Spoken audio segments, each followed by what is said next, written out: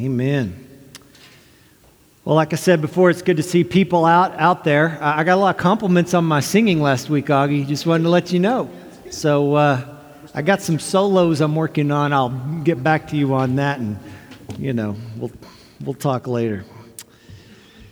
Oh, it's good to be alive, isn't it, friends? Back in the saddle. So on this first Sunday of Lent, we are going to embark on a journey alongside with a guy by the name of Simon Peter, who is one of Jesus' closest companions and friends along the way. And we're going to look at his life and see how our story might connect with and fit in with his story. This is not an official book series. Our church does every year. We do kind of this book series. And you may have gotten an email of someone talking about a particular book. It's called Simon Peter, Flawed but Faithful Disciple. It's by Adam Hamilton. We're not really pushing the book so much, but we are kind of leaning on the book a little bit. Later on this year, we'll be doing a book series more officially, and we'll be distributing that and having people read that along with us. But there's no need to have the book if you want to continue to follow along. So Simon is the son of Jonah, or Jonas, and later on Jesus renames him Peter. And Peter means rock. Now, if you had any nickname in the world, rock would not be too bad of a nickname, would it? I would not mind being the rock myself. And yet, despite his name, Peter, being the rock, has a lot of foibles, doesn't he? His foibles are some of the most public in Scripture. He messes up again and again and again. He puts his foot in his mouth when he needs to be quiet. And then there's other times when he should be speaking up, and yet he's too much of a coward to say what needs to be said. You know, this person, with all his flaws, is somebody that Jesus says, I want you to follow me. I want you to come along with me. I am inviting you on a journey. And I personally find Peter's flaws to be refreshing for me. For if Jesus accepts a guy like Peter, then maybe Jesus will accept and invite along the way a guy like Bailey. Perhaps you can say the same for yourself. None of us are too unfit to begin a journey with Jesus. It is not God, but it is the enemy who wants us to believe that we do not have what it takes to be a faithful disciple, that for some reason we are disqualified from the beginning. And yet Jesus meets us where we are, who we are, no matter what we've done. And at some point, he extends this invitation. And it's up to us to decide, am I going to jump in on this deal, or am I just going to live my own life? We have just entered into the season of Lent. Lent is a season of fasting and repentance and prayer. It's kind of a season of intensity leading up to Easter. It kind of clears the deck and cleans out our hearts for entering into the story of the resurrection of Christ. It's a season of repentance and humility. It's a time of getting honest with ourselves and honest with God. Well, Peter is the perfect person to walk with during this time. In his own story, we see our stories. When he fails Jesus, hopefully we see the ways that we have failed Jesus. When Peter is not paying attention, when he is messing up, hopefully we can see some of our own mess-ups as well. In the midst of all of our insecurities and fears, like Peter, we can boldly run into the presence of Christ. We don't have to have it all figured out. We don't have to have it all put together. We don't have to have the perfect resume before we can come into God's presence. He wants us just to boldly come because we believe in him and we trust in his goodness. Those fears and failures do not disqualify us from following him. Today's text from Luke chapter 5 tells of one of Jesus' earliest encounters with Simon Peter. He and Peter had previously met during the time of John the Baptist's ministry, but this particular day would be a day that Peter would never forget. It would be the beginning of a journey whose destination Peter would never have imagined or predicted.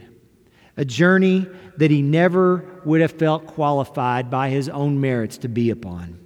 This would be the day that changes his life forever.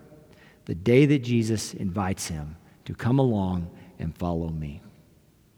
But before we get to that point in the story, let's back up to the beginning. There are things that need to happen before Peter is willing to buy in to this Jesus guy. In fact, there's somewhat a pattern going on that I think a lot of us can relate to. Peter is cleaning his nets after a night of frustration. They had fished all night long and they had caught nothing. Even the best of fishermen, I suppose, I wouldn't know, but the best of fishermen don't catch fish sometimes. Putting myself in Peter's shoes, if I were him, I would be a grumpy man if I fished all night and caught nothing. If it was my very livelihood, if this was what I was an expert at and I still could not catch the fish.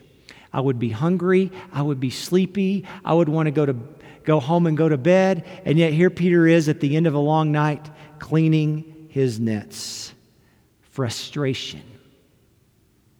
We all know what frustration feels like, don't we? The events of the last year has probably given rise to a lot of frustration. Some of us have felt a little too cooped up, maybe a little too covered up. These masks on our face. Maybe this last week was frustrating for some of you. I know our friends and family members in the other parts of the state probably experienced a lot more frustration than those of us here in good old Lubbock, Texas. Whether it's the pandemic or weather or politics or whatever, it probably doesn't take too much effort for any of us to go back and think about the last time we were frustrated. Well, Peter's frustrated. And nobody likes to be frustrated. But God's going to use this frustration. God's laying the groundwork here. God's setting Peter up.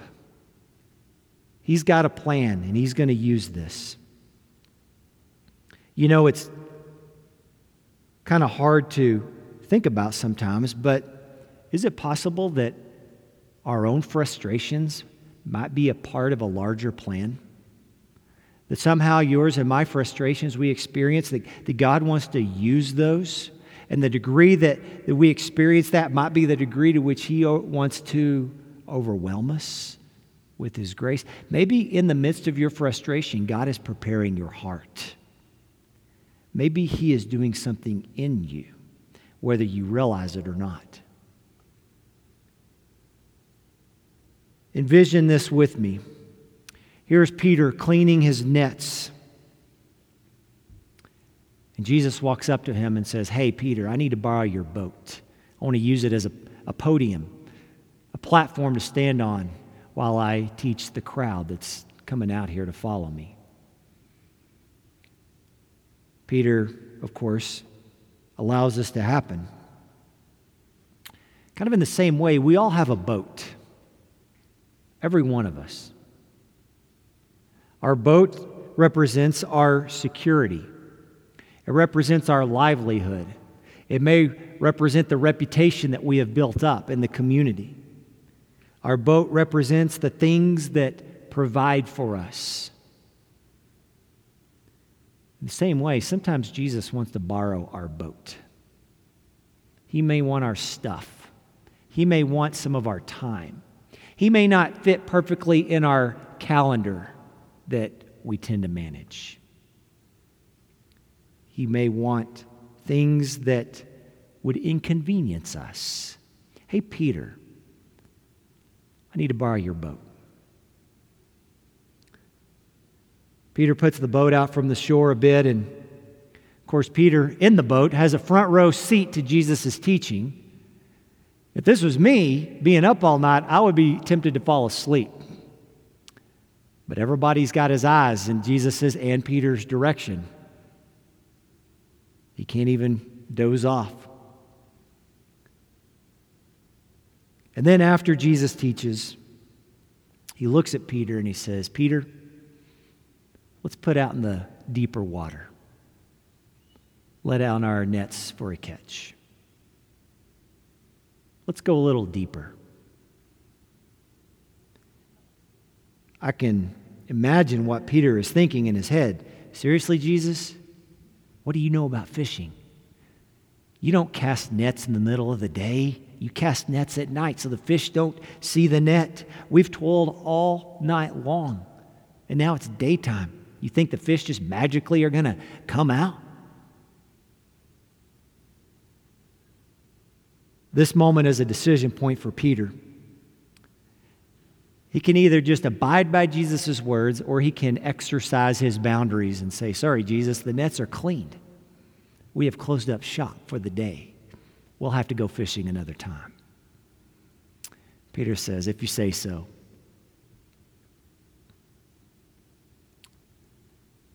Put out into the deep. Maybe Jesus is calling us to a deeper life. The season of Lent is about examining ourselves. Is he calling us to go deeper in prayer? Is he calling us to go deeper in mission and in service?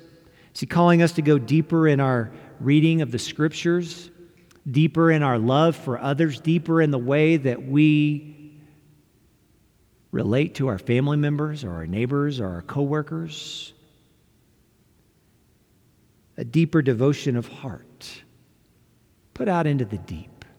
I wonder what deep waters Jesus is calling you to in this season. Peter, already knowing he is in the presence of greatness, and perhaps out of just mere compliance and not wishing to cause a scene, is like, all right, Jesus, I'll entertain you. We'll take you out for a little ride. And the rest, they say, is history. The nets begin to fill. Peter and his partners, James and John, cannot believe their eyes. The nets are loaded with fish, overloaded with fish. After dragging that stupid net around the Sea of Galilee all night long, on the first drag, they get more than they can handle. The abundance of overflowing fish is a metaphor for the abundance of overflowing grace of God. God's grace, His goodness, His provision is manifested in these fish. Somehow they managed to get the fish to the shore. The nets are even broken in certain places because there were so many fish. It's the biggest catch of their lives. Never before and probably never again will they see anything like it. And at this moment, all that frustration turns into release. Have you ever been mad about something and then something happened that just changed it in a moment? And the degree to which you were frustrated is the degree to which you are surrendered or compassionate or understanding. Peter comes and he says to Jesus, bowing down before him, "Lord, depart from me. I am a sinful man." You know, we live in a world where people, at least public figures, don't really confess that they are sinful people. The system is rigged so that people can't do that. It's a liability to say, I've messed up. We live in a world where what is modeled out there for us is self-justification. But in this world right here, where we gather around these elements and break the bread and remember the body and the blood of the one who gave his life for us, confession is our primary mode of operation. Confession is necessary in this room and among these people. I am a sinful man. You know, in this season of Lent, sometimes Lent kind of feels like let's just beat ourselves up. Man, I stink. I'm a loser. I'm pathetic. I don't know if you ever hear those voices in your head, but that's not really where God's coming from here. I'm sure Jesus could have said, you know what, Peter, you're a sinful dude. And he could have done that, and he would have been right. But that's not really what captures Peter. It's not that someone's focusing on Peter's sinfulness as much as it is focusing on God's greatness. When you get in touch with the greatness and the glory of God, it's not very long until you realize, okay, I don't deserve to be in the room here.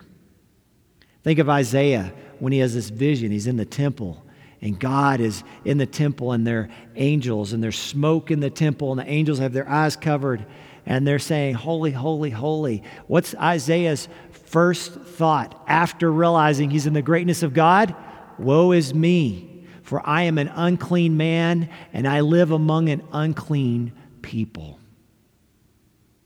See, Lent's not about beating ourselves up. It's about catching a glimpse of who God really is. The same Jesus that brought all those fish into the net is the same Jesus that showed up that morning. And yet Peter sees him in a different light. How do you see Jesus? Do you see him in such a way that causes you to say, oh God, I'm a sinful man.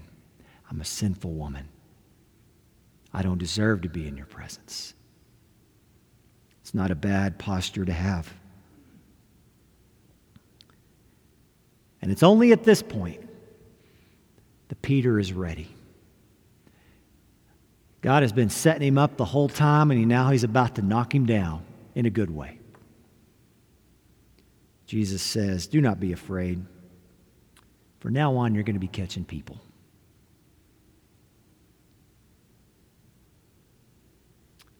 Come along with me. We all need to hear this invitation. It's an invitation to follow Jesus. It's not enough to be a Christian. We must be followers. People who are moving, people who are going, people who are changing, people who might be doing different things today than we were yesterday. People who might be doing different things in a year than we were last year. We're not just bringing Jesus along the ride for our life. We're jumping on board with where he is going. Peter, James, and John, and Andrew, these two sets of brothers, end up leaving those boats in the dust. They leave them behind to follow Jesus. Those boats that are so precious, those boats that represent their livelihood, their financial means, their business, not just their business, but the family business. Somewhere in the midst of it all, those boats really don't compare to the value of this invitation.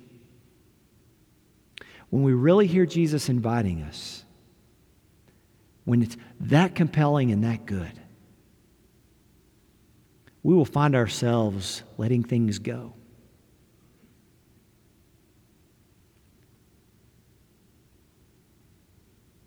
You know, have you ever wondered in this story what they do with all the fish? What do they do with all those fish? Just catch and release? I have two theories about the fish. Theory one, they have a really big fish fry that night in town. Feed the whole town. Every person who came out, fish fry. Theory two, they sell the fish, give the proceeds to Zebedee, the father of James and John, so that now that his sons are going off to follow Jesus, he's not left financially high and dry. Whatever it is, I can only imagine those fish were a blessing to somebody. Who knows? What we do know is that when God breaks into a person's life, leaving behind things are easier. What is God calling you to leave behind? Have you experienced Jesus in such a way that you're willing to leave behind your home, your financial security, your control, your reputation, your schedule, your comfort? We like those things, don't we? I like those things. The only thing that would make me give that up is if I loved something else greater. if someone came and could compel me that it was worth it to set out on the journey. So if you consider yourself a follower of Jesus, not just a Christian, but a follower, then maybe you need to hear that call again. This wasn't the first time Jesus would say, hey, come along for the ride. There's later on in the story, he's like, Peter, hey, buddy, follow me. Or maybe you've never really said to Jesus, I do want to follow you. Maybe whether you've never done that or you've done that 20 times, maybe God's just calling you right now. Maybe he's just tugging on you and pulling on you in a deep place in your soul, saying, I want you to come along with me for a ride. You tired of doing the same old things day in and day out, living for yourself? Come along with me. There are things that I will show you that you would have never asked, thought, or imagined. My friends, I want to invite us today to consider what it sounds like to hear that call from Christ. And what does that look like for you to say yes?